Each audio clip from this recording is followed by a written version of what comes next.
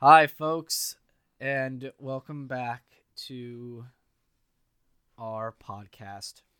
Our little wrap-up session we're doing today, which got delayed due to some rather intense winter weather. Yes. So this is, in fact, not December 24th. This is actually January 2nd of the lovely new year of 2023. Hooray! Hey! Happy New Year. Yay! I hate her. No. So, as always, we are your three brothers who also do a D&D actual play podcast. And of course, we have the firstborn of our family. Hi, once again, I'm Sean Lucas. I play Alex Arcadius, the Artificer Armorer Human. We have the thirdborn of our family. I'm Ryan. I play Pine Desideri, the Oath of the Ancients Paladin. And we have the secondborn of a family. Myself, me, Eric, the DMGM, and any and all other people besides their characters. And we're just gonna have like a real chill sort of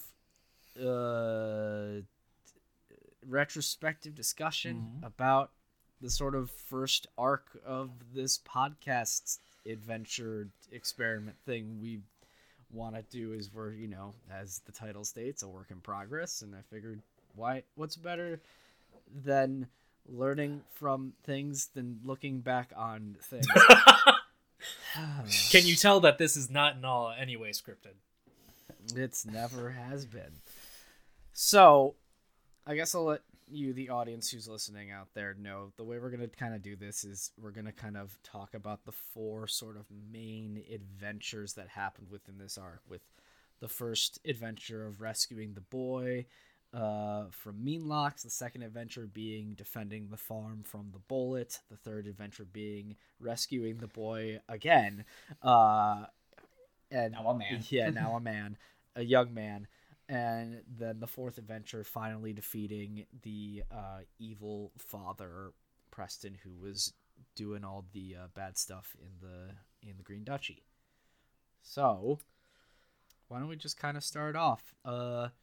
Yeah, so I don't remember the exact episodes, but like I essentially will state, so in chatting about sort of our first, I think like 4 episodes, we have our adventurers. Yeah, I don't know. We have our adventurers show up to the lovely little starting town of Reedlit with the lovely Base Bass Tavern. Fantastic. They eventually find out that the tavern is having some rat problems. They go down and find these rats. Turns out the rats are sentient and can talk and are like, hey, the little boy who's our friend who we play down here with and pretend that he's fighting us off, he's been captured by a bunch of Meanlocks. Will you help him or help us save him? Also, it's in the Grey Wilds, which is this sort of like border fae-esque land beyond like the river, and they fight the Meanlocks, as well as also encountering some interesting other fae entities, and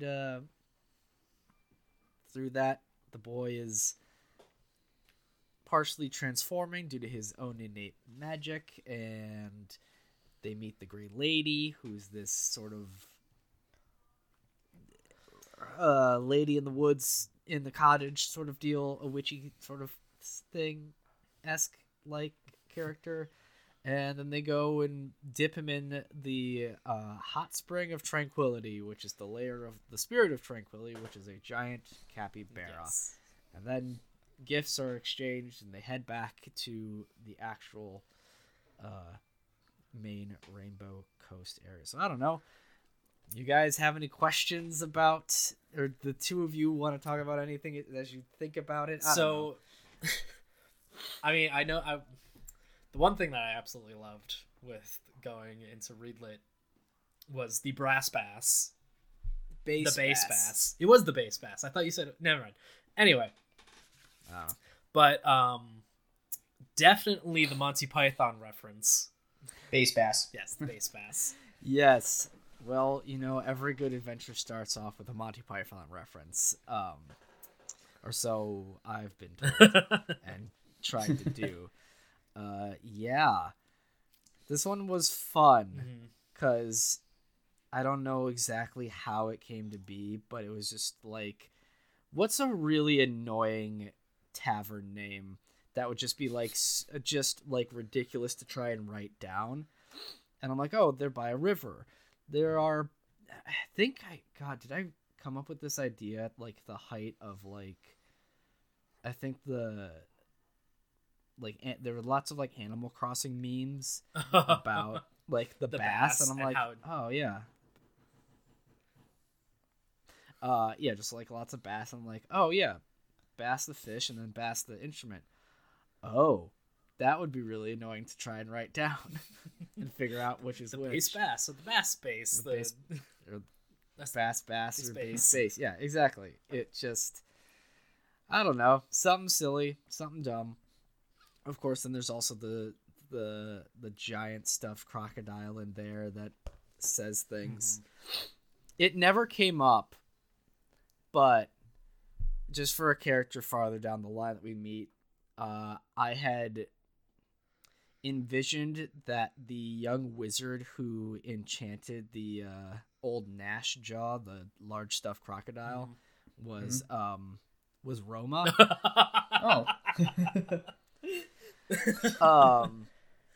But it never came to, so it's just like, it just throughout the thing, it's just like, that's something I like had envisioned that's maybe somehow it would have come up.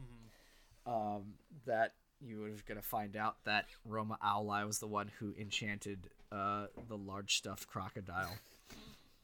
But yeah, so here's something I'll ask you two.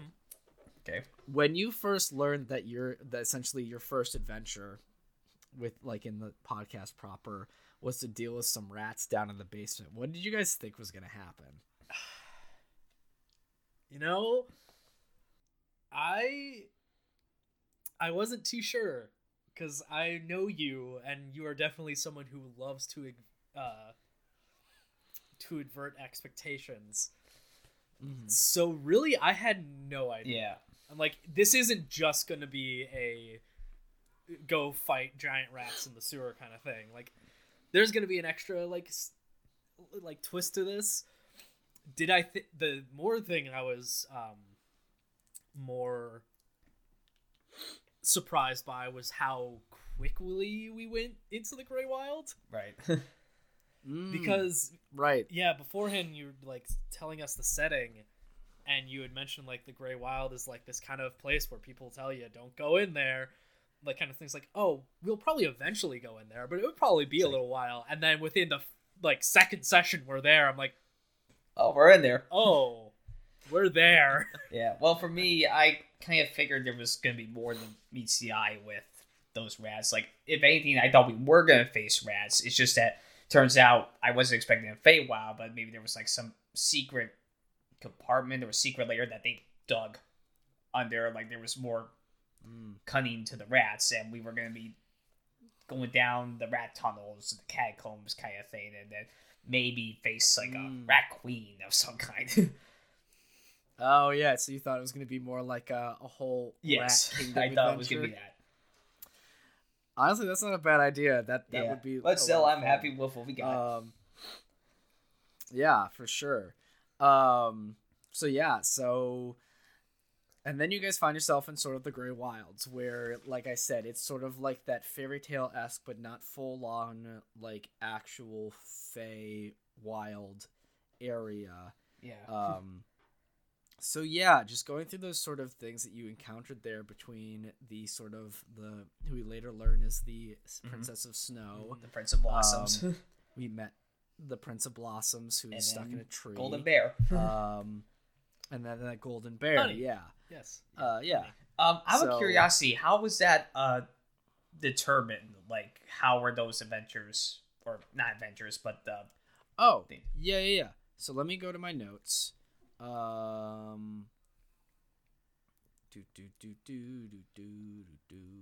So, I had a list of 8 encounters. So basically, I think I had you guys roll the D8. Yeah, plus I did one as well. And so basically, you literally both rolled number 1 and number 2. Not exactly that. I think it was number 2 first, and then number 1. Like, you just rolled those. Like, those are the first 2 things on there, and I figured because, and it's just that's what happened to be, and I think it worked out and great. I assume you wrote the story after those encounters, like. I had some idea, like I had some rough ideas what those were going to be, because I just wrote down ideas, and like I just wrote some ideas, and I had like an idea in my head, like each of these things would somehow, you would find something or either granted a thing or just an interesting encounter, like the whole thing with like the parade of the snow princess or the princess of snow, like that whole thing of one of you becoming super sad was just because like snow like winter Eladrin are typically melancholy, and I'm like, well, she's pretty strong, looks them in the eye, and then they could just become real sad. And of course, while Pine was in the midst of a slight panic attack, because he's like, I know what goes on, I have a vague idea of how the Fae works, I am not totally comfortable with going through here at this moment. Yeah. Although I will say the pond with the dead tree, that was the one that was probably I was the most excited about, because it was, you know, it had the whole like, here's this essentially trapped Eladrin royalty in this iron flask that's stuck in a dead tree in this big old like sort of swampy pond that's literally trying to keep you from it. That was basically our first hint at anti-Iron Hands. Yeah. But I just love how it turned out. Anti-Iron Hands thing. Yeah, no, that turned out great. Just with our whole shtick, like I told them not to look at. It's like, okay, wait, actually there is something there, and I told them cheese also. Yeah, it definitely was interesting because, I mean, with, you know, getting him out and like him promising you a gift and a favor, I honestly had no idea who it was going to be, and whoever it was going to be was going to receive that. It just, I guess in terms of the actual like gift or whatever, would have slightly changed depending on freedom. But I mean, and then of course like the golden bear thing. Oh my god, that was just. That is like the one thing where I'm like, I want art made of this moment. Yeah, true. For sure. There's one specific part I want art made, but we're gonna get to it. Well, a couple moments. Yeah. But yeah, and then of course we get to like the first sort of main fight, which is you guys fighting the 3 Meanlocks, who are all named, who are each named Meanie, Meaner, and Meanest. And this is your first introduction to the young boy Siegfried. And also our first battle. Yes, the first fight. I don't know. I mean, well, first fight in the podcast. It was a first fight on the podcast, not counting the session 0 we did, but no, let's talk about that. But yeah, I mean,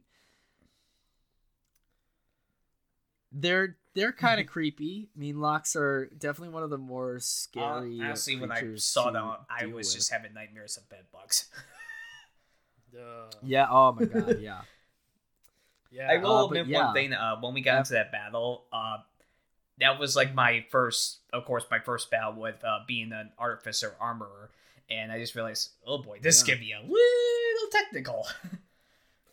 But the only thing that probably shines is my creativity and how I did this. Yeah, no, you had some real fun descriptions of how your spells, especially the magic missile and thunder wave, which I'm extremely proud of. Mm-hmm. Yep. Yes, the cheese cannon. The cheese missile launcher with the like as a gun turn for the rats. Yeah, and then the thunder wave cannon, which was like a big gigantic ale. For ale. Yeah, that was good. I liked it. Yeah, ale. Yeah, so you guys defeated. By the way, that's what I want fan art of. Oh, I bet. For sure. So yeah, you you guys dealt with them real handily, and then found out that Siegfried, due to his own innate sort of connection to natural magic, was already starting to change just being in contact with these Meanlocks. And also, and my favorite thing was you guys picked up the iron token that these Meanlocks were talking through and completely forgot about it. Yeah, I'm even looking through my notes from back then, and it's weird. I know I picked it up, but I don't know why I didn't write it down. And that really, I love it. That honestly, that's just so fitting. Yeah, it worked. It worked. I don't know how I missed that. Yes, I become a note taker and keeping track of our stuff. Exactly. If anything, I've taught you how to do better in this. Never forget the things you pick up. But then you guys got to meet the Great Lady, a sort of a kinder Baba Yaga-esque individual, I guess. So I don't know how true this is. Well, I mean, you can say or not. But with just how you describe the things and how Auntie Iron Hands is the Grey Lady's sister, and I don't. Are there other sisters? I don't know if you mentioned that. Okay.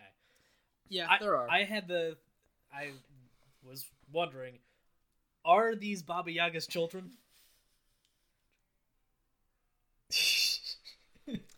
I mean, I will hold on to that. A shrug is good enough. You'll hold on to that theory. It's very possible. But yes, there are multiple other siblings that will say I'll at least say that at least are potentially based off the different types of hags that one can find in the monster manual. But whether or not you meet any of them in the future, we'll kind of determine. So yeah, the Grey Lady's like, hey, you got to go to the Spirit of Tranquility because that's the only like sort of magic that will like heal his like the meanness or whatever. And man, I won't lie, I don't remember exactly when I came. I was gonna ask that, like, what made you come up with a capybara? Well, because like they're at least depicted as one of the most tranquil animals in like nature, so like it only made sense to have a giant one be the Spirit of Tranquility. Yeah. Just all the memes that you see of just every animal just being able to hang out and chill around a capybara. It just it makes sense. Yeah. Like I see this. I've seen a video where there's just this long shoreline just covered in crocodiles, and then there's just a lone capybara just sitting in between all of them, just chilling. Like, any other animal would be like, I am in the most dangerous situation I could possibly be in, and the capybara is just like, this is fine. Yep, it's all good. So, yeah. And then, of course, after you did that thing, we went back to the Grey Lady's cottage, and she rewarded you with some magic. Some of my favorite magic items ever. And something that I would continue to forget that I had until you physically had to basically say you have this.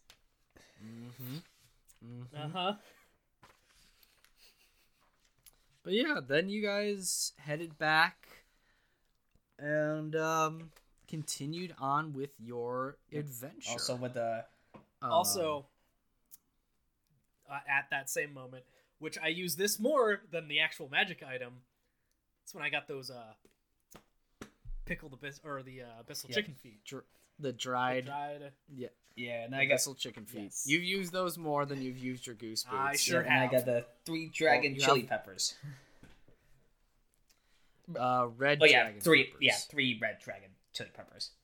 And I was well, I'll explain when we get to later.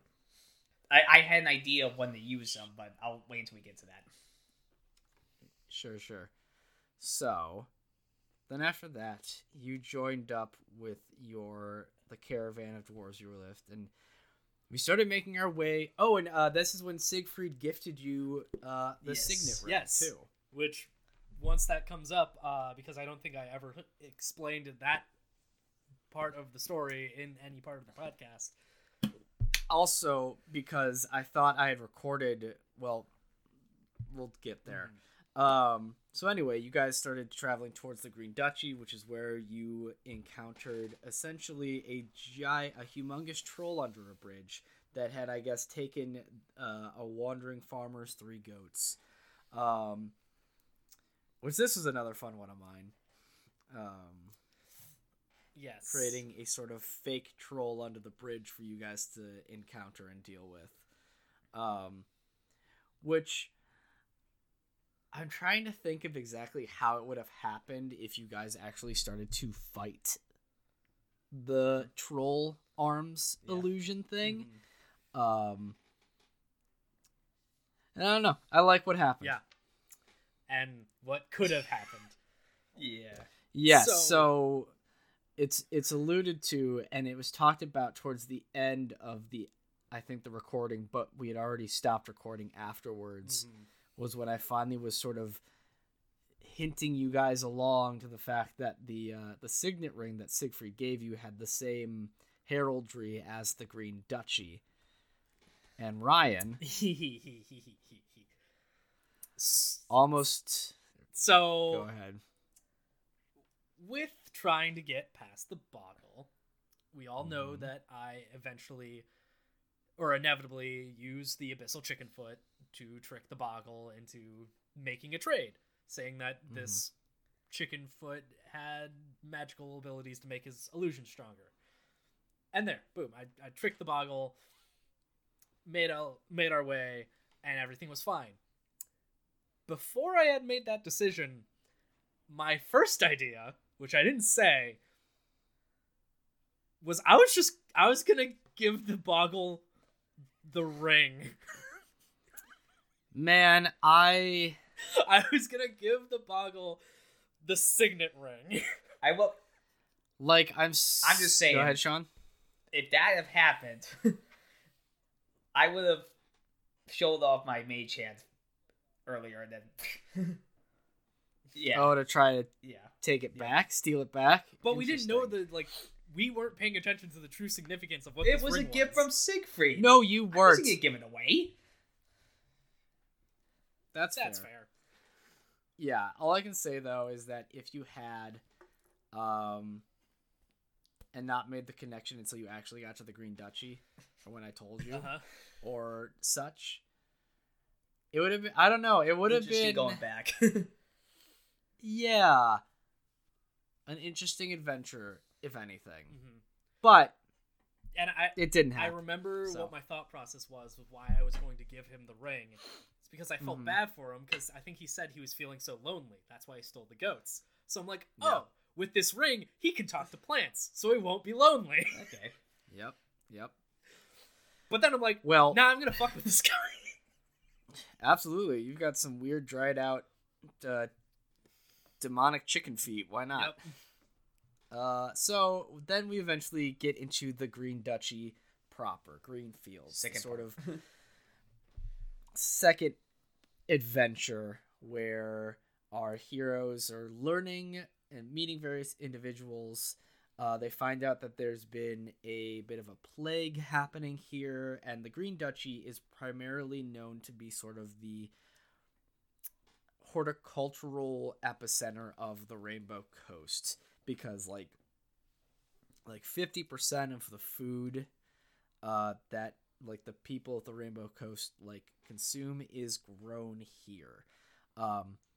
And you know, for better or worse, that's not great in terms of like an actual like, you know, societal thing, but for fantasy players purposes, it leads us to a way to disrupt and tell stories, I guess.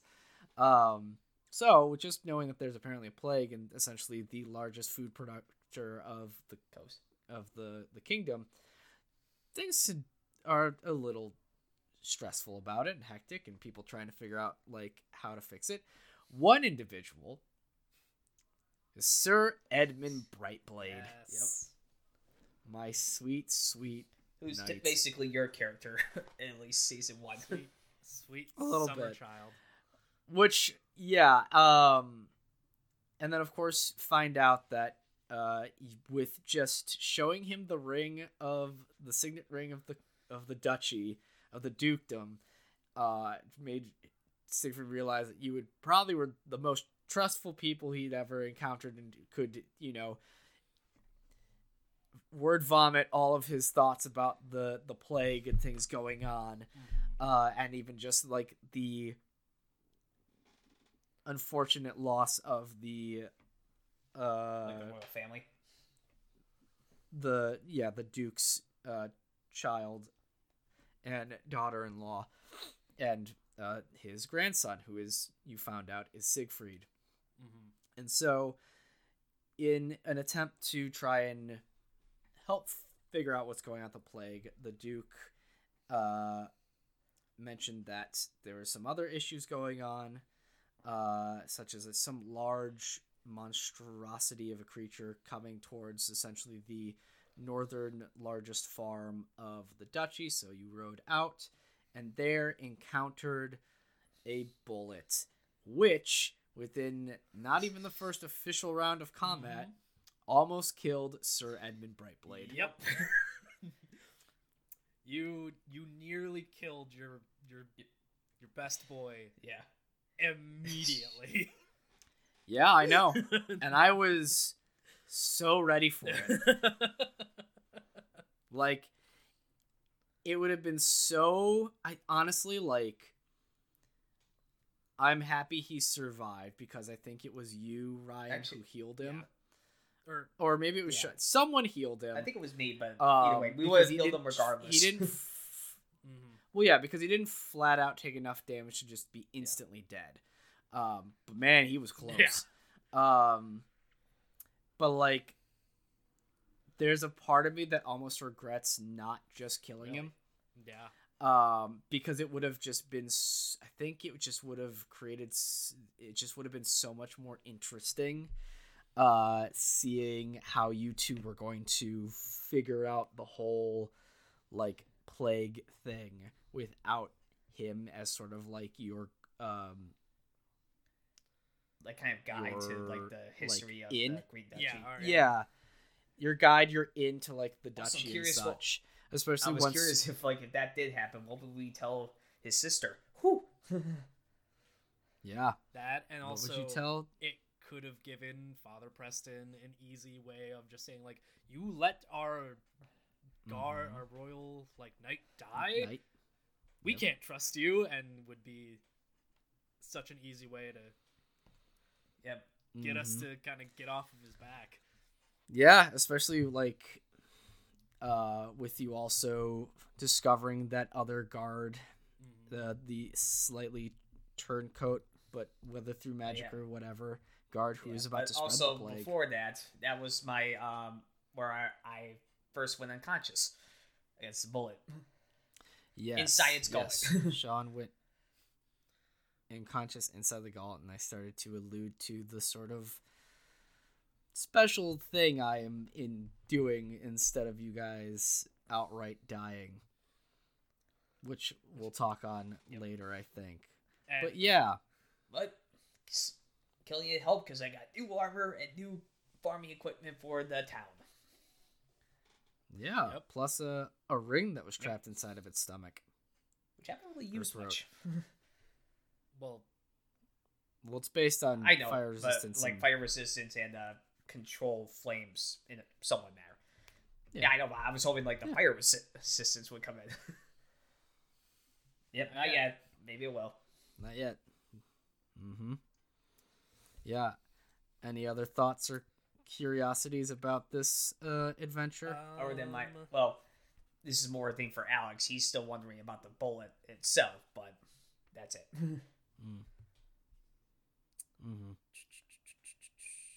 Ryan may have something. No, I'm kind of. Which, by the way, was a pretty ballsy move that you did. Just like with the knight. Oh, just going. Yeah, going out on your own, trying to. Yeah.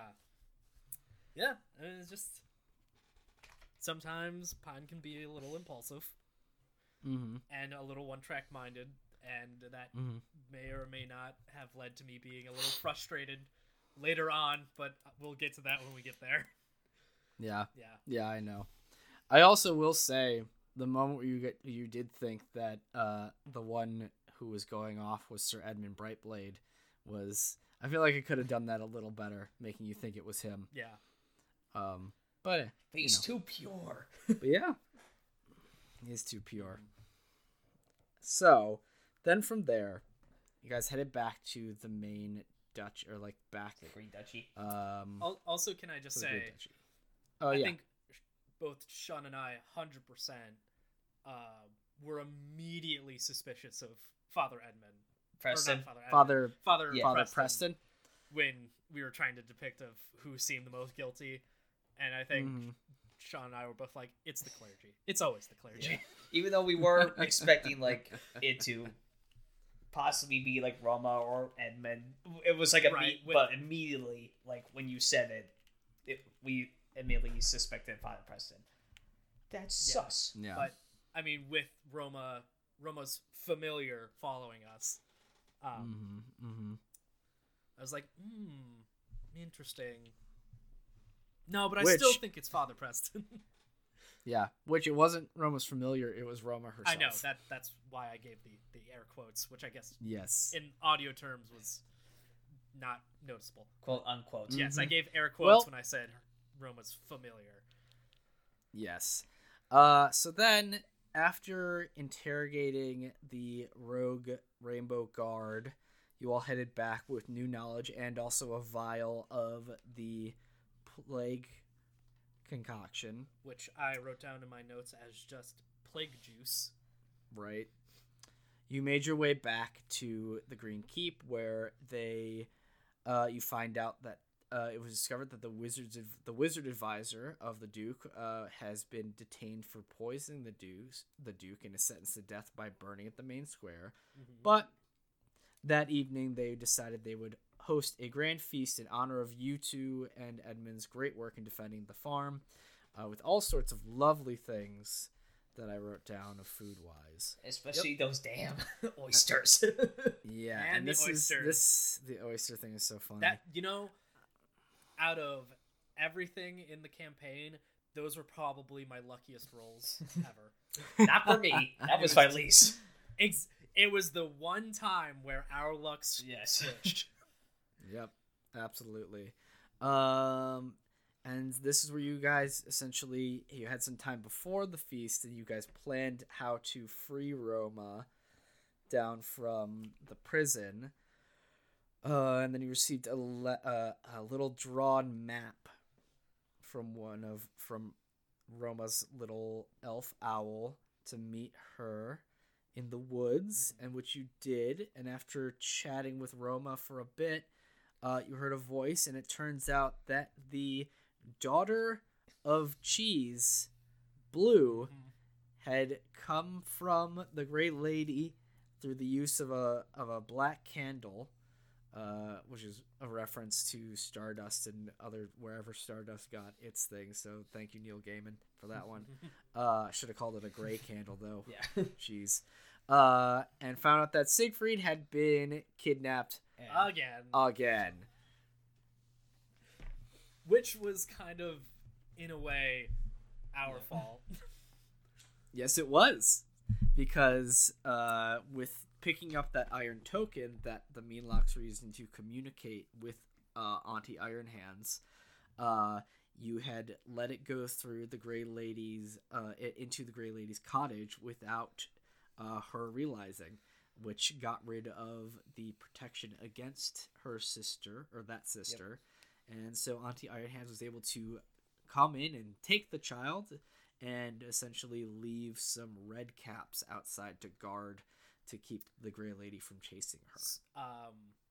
So one thing. How quickly did it take you to come up with the fact that Cheese had a daughter and she was going to be named Blue? Oh, that Cheese had a daughter? Well, because when we originally met the mice, or the rats, they didn't have names. We gave them their names. Yeah, I know. So So I will say, I was debating for a really long time as to who was going to come out here and let you know that Siegfried had been captured. And there was a part of me that was like, well, I could just have the rats come back. And like just one of them. Like I was like, okay, I would have Cheese come back because Cheese is like, I don't know, I love Cheese, and just like that would be good. But then I was like, well, since they last saw Siegfried, he's grown up, and I'm like, well, then there probably would be descendants of those 4 rats, which are still there. But they aren't in like adventuring shape anymore, I guess. And I'm like, well, the only one I can think of would be maybe one of Cheese's kids, who'd be the most adventurous. And I'm like, probably named Blue. Probably be a little bit like a musketeer. That's what we're doing. And like Chronicles of Narnia with that. Yeah, a little bit. It took a bit of me to figure out exactly who I wanted to meet you guys, but then it just like, yeah, no, Cheese has a daughter named Blue and she's a musketeer. So that's sort of where that sort of came from. Or you could have Ale's child be red or amber. Spud could be like, I don't know, mashed. I don't know. Yeah, I thought of doing more like rat names, but I was like, I just gotta keep it to one. Which, to be fair, actually, with Sean, you brought up your idea for what you thought the adventure was going to be. Eric did eventually put a rat kingdom in. That is true. This is true. There is a rat kingdom within the walls of the Grey Lady's cottage. So I don't know if we'll ever go there and have you guys shrink down to visit them or whatever, but that would be interesting. Maybe some other future thing. But with that, the magic of the black candle, you and Blue head back, fight off some red caps. This would be part 3, I assume. Which, yes, this is part 3 now. And this is where I got knocked out by a drop kick from a red cap. Which was so beautiful. And awesome. I felt bad that like in that moment I didn't do the same like vision for you, and I kind of did it in the next episode as a sort of like, oops, I forgot. But yeah, that fight with the red caps, I like red caps, at least how in like the stuff they have in the monster manual. Just their big stinking iron First boots. time I went big. Yeah, you went big for that one. And then from here you chatted with the Great Lady again, found out what was going on. Yeah, I said oops. You ended up getting put into the Grey Lady's mortar and pestle and flown off to the Palace of Snow Blossoms, which there you both received gifts from the Prince and Princess. Got my all-purpose tool. And were pointed into the direction where Auntie Iron Hands potentially was, and then you encountered Auntie Iron Hands for the first time. Yeah. The size of a hill. Yes. I now know what the rats were like. Yeah. So I will say, this part here, in terms of like the gifts that you were given, I'm pretty sure, Sean, your gift was regardless of whether you had saved the Prince of Blossoms or not. I think you were going to be essentially receiving that sort of all-purpose tool from one of them. For Ryan is where it's a little different, though. Yeah. I think if Ryan, you had saved the Prince of Blossoms, I think you would have gotten a different sword. Really? I think so. I don't know what it would have been. It wouldn't have been what you have now, but I like what we have. I like what we have too. Yeah. It would have probably been something more, spring. Spring-like. Yeah, spring-like. It wouldn't be the sort of Frostbrand-esque sword you have, which Like, I'm honestly happy it came Yeah. out the way it did. But that was just something that I was wondering, did you ever use that spell on the sword yet, Ryan? Okay. Yeah, I he have. did. Who did I use Against the you used it against the knights that it's- were controlled. that's right. That's right. Yeah. That's Yeah. Yeah. So then on the back of Auntie Iron Hands, you were brought to her sort of like deep like her keep in the valley where Siegfried was, where you saw that Siegfried now is a young adult sort of teenage anime protagonist. basically Anime JoJo teenager. protagonist. Yes, JoJo protagonist. And you were tasked by Auntie Iron Hands to go and collect the horn of a moonstone dragon to free, or to essentially would allow Auntie Iron Hand, or would let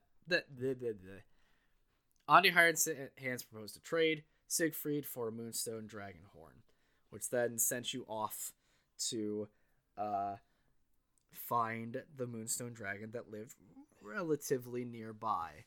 And on the way, you encountered some other things, like the bear again. You encountered the moon pool and the ring of musical mushrooms. Yes. Yeah. And then And eventually you got, made your way to hey the guys, actual... want to be sure. We got just for the pond, we had like a bless, like we. Yeah. Yeah. Essentially, like, the pond shifts with the phases of the moon, so it was at, like, whatever the half. Yeah. Half. So, if you were to, go into the sort of shadowed out part of the pool, or at least the empty part, you were going to get, like, hit with a Bane spell instead of a Bless spell. But eventually you met up or found the young moonstone dragon, Valifelatar, who seemed to be in pain. Lots of pain. Yes. Yeah. Which I will say, this was gonna be an interesting thing, because I wasn't sure exactly how it was gonna go down with you guys trying to convince the dragon that you weren't like going to just kill it. Especially once you learned about the gift that was given to them from Auntie Iron Hands. Right. But you guys said you were discussing how you were going to try. We knew Yeah. firsthand. kill the We didn't want to battle him, of course, because we didn't know if he was strong enough. But we wanted to get him on our side somehow. We didn't know how yet at that point, but Yeah, we both very much were like, yeah, we're not. No, this is a horrible idea to give her this thing. It's a dragon, and she's this evil hag. Nothing she could do with this is good, even if she just wanted to have it. Yeah, so I guess the thing is, if it got to the point where Valifelatar didn't believe you, and you actually had to fight, what were you guys gonna do? No idea. I didn't. well, think that far, I kind of far did. Like, ahead. I mean, if I remember correctly, we were able to figure out what was wrong with Valatar, right? Like the chain. Yeah, so you were able to, like, and I figured if you were to fight it, you would have seen the chain wrapped around its wing, so you would have, I'd imagine, make the connections. But I would say, like, yeah, during the fight, you would have found out about it in the midst of battle. But even then, like, trying to hit a chain on a raging dragon that's literally attacking you would be tough. One of my ideas was, I was kind of thinking this. If we saw that, I was still thinking about maybe freeing it myself, because again, I got the experience. But and it was like a lock, right? Like you had to like lock. I'm trying to remember how. Yeah. Let me look. Yes, there was a lock on the sort of spiked chain, so you'd have to unlock the and lock. Was or Pine cut good at the iron picking chain. locks or no? Okay, No. so I was the only one. Well, that could either work, because I was thinking of my original plan was to actually grow large, get him in like a headlock kind of position, and then maybe try to pick it while I have him in a lock. But at least it's either that or just hold him down, and then I don't know how many times it would take Pine to like either pick it or just break it somehow. Yeah, I mean, I had it where either you could unlock it to release it, or or since I'm enlarged, I was thinking about maybe just grabbing it and then just breaking it by force or whatever. So yeah, I figured that would be tougher. Yeah, but yeah, so and then, either way, go ahead. Also, I can't remember if I clarified this as well. The reason why Pine turned invisible. Oh right, you didn't explain it. Because this kind of seemed a little weird. Suspect. Because I think, didn't he turn invisible before we saw the chain? I think you went invisible before he even. No wait, he did see us, right? No, and then yes, which is why I was like, maybe turning invisible was a bad idea, because this looks very suspect. But what he was going to do was he's going to try and go into the lair of the Moonstone Dragon and see if whatever was causing the dragon to act out this way was hidden in the Horde. And he was like in that kind of way. So he's going to be going to check out the Horde to see if he could find what was causing the dragon to do that. But then he found out that it was just on the dragon, and he was like, well, I guess I'll just stay invisible until this kind of blows over. You know what? I like that idea, though. I like the idea that the thing that was going to be causing the dragon pain was something hidden in its Horde. That's honestly, that's much cooler than what I did. That's much cooler. I like that. But I will also say, I guess part of the reason I did that is because I didn't have a completely flushed out layer Horde for the dragon yet. I mean, I was just hoping that for some reason the Horde was kind of just by the doorway, but I don't know. Yeah. No, but I like that. I might use that later. But great. But I do like the description of once we broke the chain and all the color came back, that how Pine became visible again was that basically his color washed back in as the rest of the color came in. So yeah, I like that bit of flavor. And then my favorite moment. The dragon asking if the horn needed to be removed from his head. Yes. Which then brought out that large axe and told you to cut off his head with it. Yep. God, what a beautiful moment. It was incredible. Yeah. Yeah, Yeah, what made you come up with that idea? That was... Oh! Can I guess? Sure. Does it have to do with the mythos of the Green Knight? The Arthurian legend with the Green Knight. A little bit. Okay. Yeah, a little bit. With the idea of having to cut off the Green Knight's head. I was also thinking, since I just started playing God of War, I just got to like the part with Mimir, and I was like, wait, was that an inspiration? Because he literally... There's a lot of stories of people getting their heads chopped off and still being able to talk. No, well, partially because, like, it would be suspicious if you were to come back to the anti-Iron Hands without anything. Right. And so I was like, it would be fun for my brothers to have a dragon as their ally to fight with against anti-Iron Hands, but having a full-on dragon would also be instantly antagonistic. Right. So not that we kind of were instantly antagonistic anyway. Exactly. But also with the fact that you guys were able to, like, and this is also sort of my gift to you with not fighting it, was like, okay, they didn't fight it. They actually convinced that they were allies and were able to get the chain off without a big hullabaloo. That's great. Here's your reward. You get a dragon head. So, with that, though, you cut off dragon's head, can still talk. You now have essentially the head of a dragon as an ally to go with you into the fight of the anti-Iron Hands, which we're going to take a quick little break, folks, and we'll be right back to talk about the last bits 3 and then of part our adventure. Yeah. Yeah. So we'll see you all in a little bit. Hi, folks. We're back. So our heroes had, we're talking about how you guys have now gained 1 dragon head. Yes. And have gone off to go fight Auntie Iron Hands. And trick her, which you did by revealing the dragon. Valafalatar did a wonderful job playing dead. And then you blasted her with a Moonstone Dragon Radiant Moon Breath beam, which is pretty great. And then the fight happened, and the fight was great, and I pulled no punches. No, you did I was not. happy of how I used Valatar as a weapon. I went all Elden Ring. Yes. It was great. And then, Ryan, you were the closest to actually dying, but then you rolled your natural 20 and brought yourself back to life, which then I just used that as my reveal of what happens when you guys die, which is you essentially go Super Saiyan. Yeah.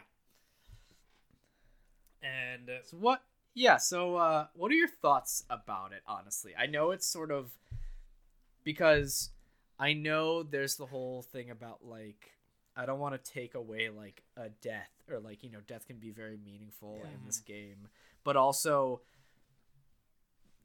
I'm trying to tell a story with you two, and I feel like the chance of actually bringing your characters back from death is a little bit harder to do right now. But also, that's kind of why. I mean, there's also another story related thing to it. But yeah, what are your guys' honest thoughts about the whole, like, magical silvery Super Saiyan-y instant resurrection thing? So I can give more of my thoughts when we get to the Father Preston thing. Okay, then we can wait till then. Yeah. First off, I like the color. Thank you. Right. Thank you. And I mean, it was badass. The whole sequence that led up to the reveal of it was just so cool. Yep.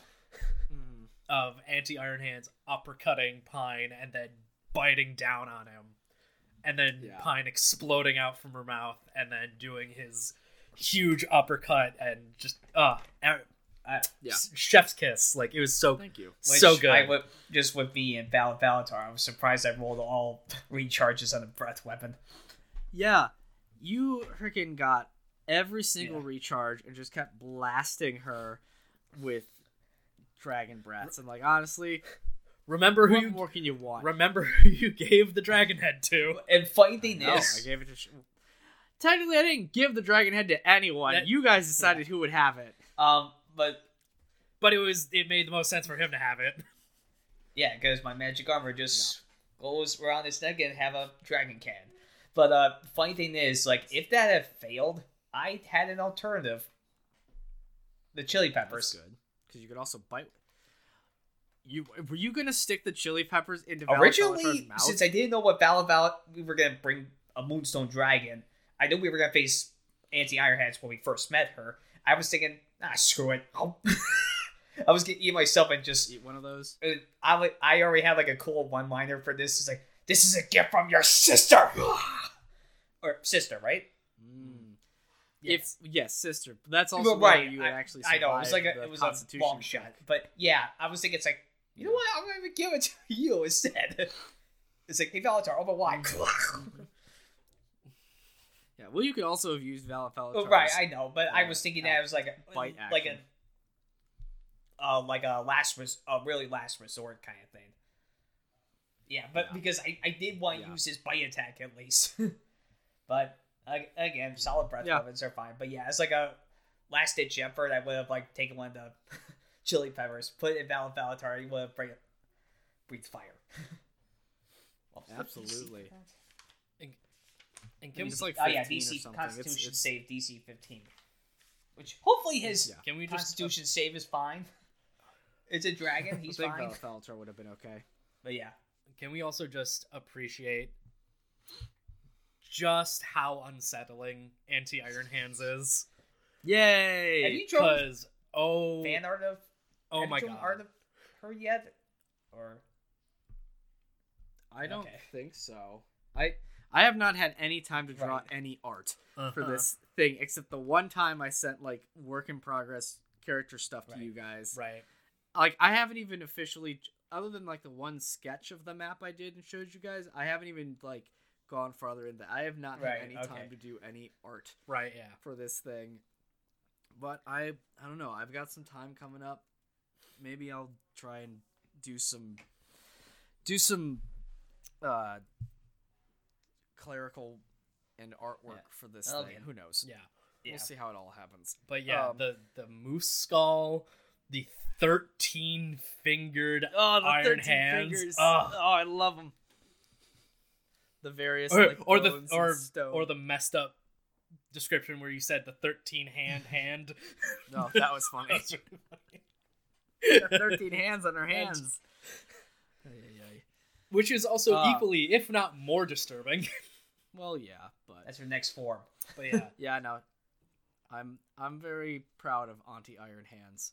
And as far as we know, she is Yeah. not dead. Yeah, she's at least gone for a good amount of time. Mm-hmm. But yeah, so you guys defeated Auntie Iron Hands, rescued Siegfried, took some treasure from Auntie Iron Hands' little mound throne of Yep. stuff. Yep. Um, And I got one of my favorite current magical items. I always have a magic item that I which was happy with my creation of it, how I used it. Yes, the wind fan, Or as Or I call it, the storm fan, I turbine. call it. But yes, and then Ryan, Yes. you have the Grey Wild Bag of Tricks. yes, which so far have only found 2 of the 8 because I kept, as far as Pine was starting to learn, it's like this is just a bag of Displacer Beasts. Yeah, seriously. Well, you headed back to the Grey Lady with Siegfried. Figured out that it was time for Siegfried to head back, and the Grey Lady to take some Also time double off for checked on the herself. magic items. Yeah, and that's where you learned about those. Well, no, just for the fact we don't want to make the same mistake as last time. Yeah. Oh Yeah. yes, no. Yeah. Made sure that they were not. You laid her aware of the things. We learned a little bit about what happened with the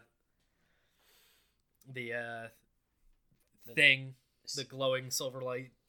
Yes, A little it has bit. Essentially, you actually somehow finding yourself touching the very threads of magic. But let's go into our final adventure of this arc, which is where you head back to the Green Duchy and discover that Father Preston has essentially charmed the Claws of Justice, who are the sort of Platinum Order knights, and also Sir Edmund Brightblade, and has made you all follow him down into the depths of the Green. And I just want to say one thing. Ryan Leaves. finally used the boots. Yes, Yes. We'll get to that. We'll get to that. And where you finally had your long-awaited fight with Father Preston, and even unfortunately Sir Edmund, where you saw that Father Preston was strangely transformed through some unknown corrupting magic of some sort. And this is also where I finally got to introduce a little bit of your character's backstories into this, with Sean's amulet, and then later on at the end of it, with Ryan's mentor being in contact with Father Preston, and also the strange things, the temples and things beyond the door. That we all learned about of what will happen in our next adventure. So why don't we just kind of go from the beginning as you guys are trying to get back into the keep, as these Right. 2 guards are trying to bar you from entering, as Juniper is having a crisis, and you're coming to the realization that Sir Edmund is now working with Father Preston. What's that about? Right. So Yeah. Also, Siegfried's with Yeah, Siegfried's with us. Yeah. And we have a Displacer Beast. Boy, I'm really upset that it took me so long to finally use those boots. I gave you the perfect opportunity, and I had to spell it out for you. You sure did. And like the thing is, I bet any other person who's played Dungeons and Dragons before would have looked at this magic item and be like, this thing is broken. Like, to be able to just put people to sleep, like it should be like, oh, something you should always be using. I forget about it constantly. And I love these boots. I love what you did with these, and I just don't use them, and I don't know why. Yeah, I mean, you can put like up to 2 people to sleep per day. Yeah. But yeah, I mean, it doesn't require like how the sleep spell. You need to do certain HP stuff. This is just like target an individual, and if they fail, they go to sleep. Right. But like in combat, that could be so overpowered. It could be. You haven't done it yet. No, I haven't, so I don't know. Yeah. So yeah, I continue to feel real dumb for waiting so long and having it had to be spelled out to me. It's okay. It happens. In the moment, there are so many things going through one's head that you can't. That's why I gotta update my character sheet before our next episode. Yes, for sure. Yeah. But yeah, then you guys headed inside. We're starting to fight some Claws of Justice who are being puppeted by Father Preston. And luckily we were able to. I'm sorry. Sort of. I forgot to mention one thing for the Dragon Val of Alatar. I completely forgot that that if there were, I had like a thing in my head thinking like maybe we gotta do him like a favor or offer something in trade. And oddly enough, one of the things I was thinking about is the complete set of pearls that we got from the oysters. Oh. Since again, you got the like the common, which was not common for me, the rare, and then the super rare. I mean, you have all 3, so I was thinking, like in terms of service, we would offer them the 3 pearls. That was just one of the things going through my mind. Like, okay, what are we gonna do with this dragon? Right. Okay, sorry, going back. Yeah. So you dealt with the Claws of Justice, made your way up to the Duke's chambers, and started to hear the clanking of Sir Edmund's armor as you found the secret bookshelf that led to stairs that go far down below the keep to essentially a big hallway with a door at the end, and that's where our final fight with Father Preston was had. So yeah. What did you guys? So let's talk about this final fight with you two, a Displacer Beast, Father Preston in his strange corrupted form, and a puppet, Sir Edmund. Yeah. Going back to me saying how Pine is very rash and kind of just headstrong and just focuses on one strategy and kind of just goes with it. This fight sucked. Yeah. It felt a little designed too heavily to kick Pine's ass. Well, it was definitely, I wanted that. So I will say, if we had done this, if we had an actual like battle map for this, I think some things would have been slightly different in terms of just how I was doing some stuff. But I wanted this fight very much to be in line with how Anti-Iron Hands' fight was, where major, I'll say this now, just so you two are maybe kind of aware, major villain fights are going to be no holds bars. Like, they are going to try to kill you. Smaller fights, not to say that I'm gonna like have them like stab at your corpse or anything, but like I want the fights against the major villains to really feel like threatening, impactful, threatening, having like actual weight to them. And I know that maybe it can feel a little bit lessen because you guys can essentially come back to life. But I still want that sort of danger to be there initially because like you at least are aware that as you come out of it you gain certain levels of exhaustion. So you know that you can only do this a certain number of times as far as you're aware. We're not sure what happens when we die in that form. Right. Yeah. So which now talking about that mechanic for like I think it's cool, and just with the fact that we are limited with you're just 2 characters, it's not like a full typical like dungeon and like a full party that some people be used to. I personally like the mechanic. In my head, Pine's getting a little fucked up with the thought of this, in the fact that he is not going to be trusting it. That's fine. Like, especially in that last fight, to say he's a little scarred will probably come up in the future. Okay. Yeah. No, I know this is sort of, I mean, there's the whole mystery of exactly who is pulling the strings here with like what actually is going on in the shadows and the underbelly of like the Rainbow Duchy. And now on top of that, you two have this mystery of somehow anytime you die, you're essentially brought back with incredible power. And it's just like, why? Because, yeah, and also because on top of that, something Sean had mentioned earlier, where he mentioned we don't know what happens if we die while we have this power. That almost happened to Pine during that fight. Yeah. He almost went down again when he was superpowered.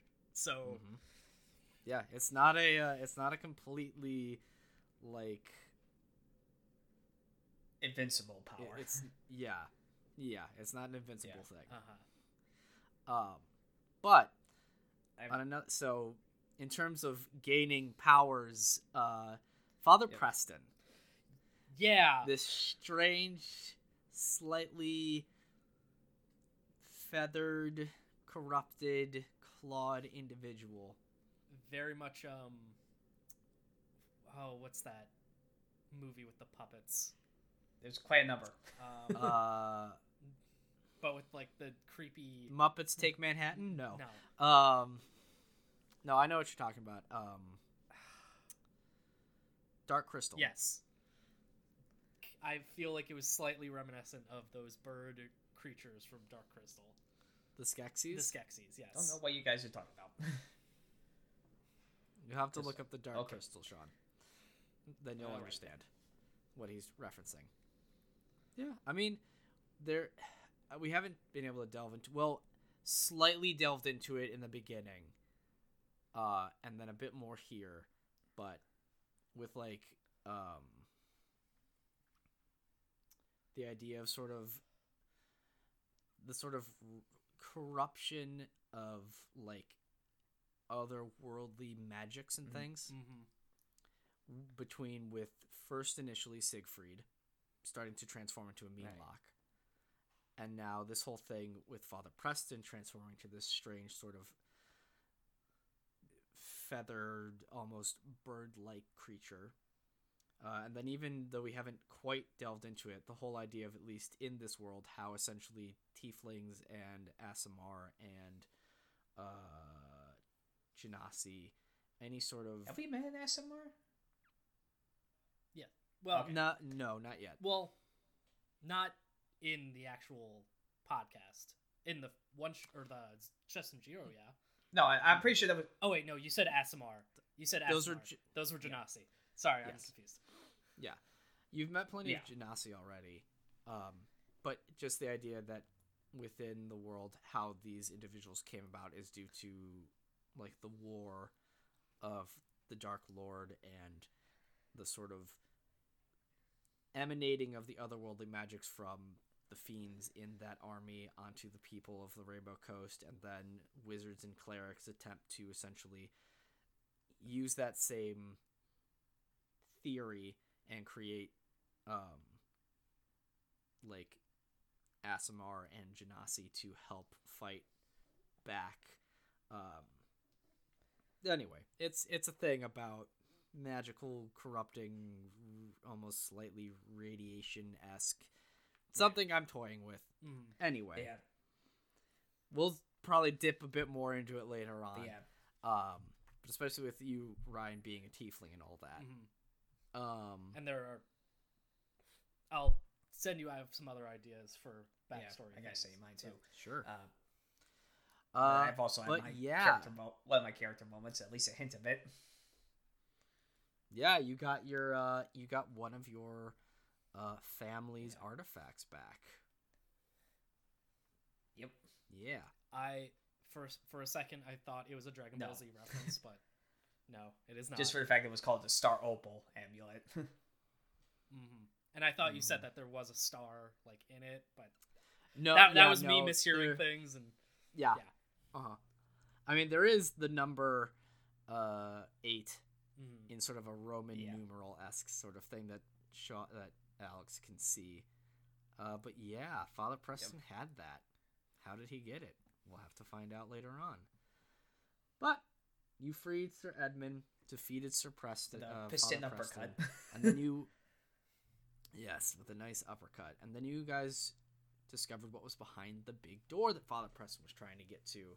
Turns out something to do with these ancient elven temples and this primordial order of knights and some sort of artifact relating to each of like these sort of 4 elements. You went into Father Preston's chambers and encountered a mirror. Also, we had the wolf. yes. And you found the wolf. Yes, my wolf. Oh, And again, what were the names of your beasts? I've only really named the Displacer Beast, which is Dispy. I thought I had a name for the Winter Wolf, but I can't remember it. wasn't like Snowball or something? No, I think that was something from a D&D that we did off screen. A joke. Yeah. Yeah. Okay. But yeah, so that's essentially where it ended, with you guys potentially going off to the Temple of Fire for when we eventually start the second arc of this story. So yeah, I don't know if there's any sort of final thoughts we want to talk about or about this interaction with the mirror or even just the temples and things. I mean, here's one. What did you guys think was behind the door? I don't know. Part of me I did had think no like idea. a portal, but I thought that was too obvious. That was the only thing I could think of. Honestly, of course something like magical, but in terms of like a weapon or some artifact, I'm like, it wouldn't be like anything insane, but I don't know, like I had zero idea. I'm like, whatever it's gonna be, I'm gonna be surprised by it. I actually have a question for Ryan. And I'll probably answer this as well. But what did you think about your first character backstory reveal, like with the leather, and how did you feel about that? That's a good question. I felt that with how the backstory goes, it was inevitable. Yeah. I guess. Like, I don't want to get too much into it, but it was something where there was surprise, but also not surprise, I guess.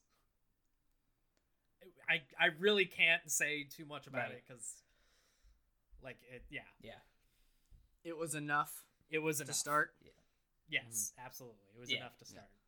Well then, yeah, Sean, turning your question back on you. I thought it was like a good reveal, a good start as well, because I'm trying to make my character be a little bit like support, like calculative, like again coming up with creative ideas and how to use it.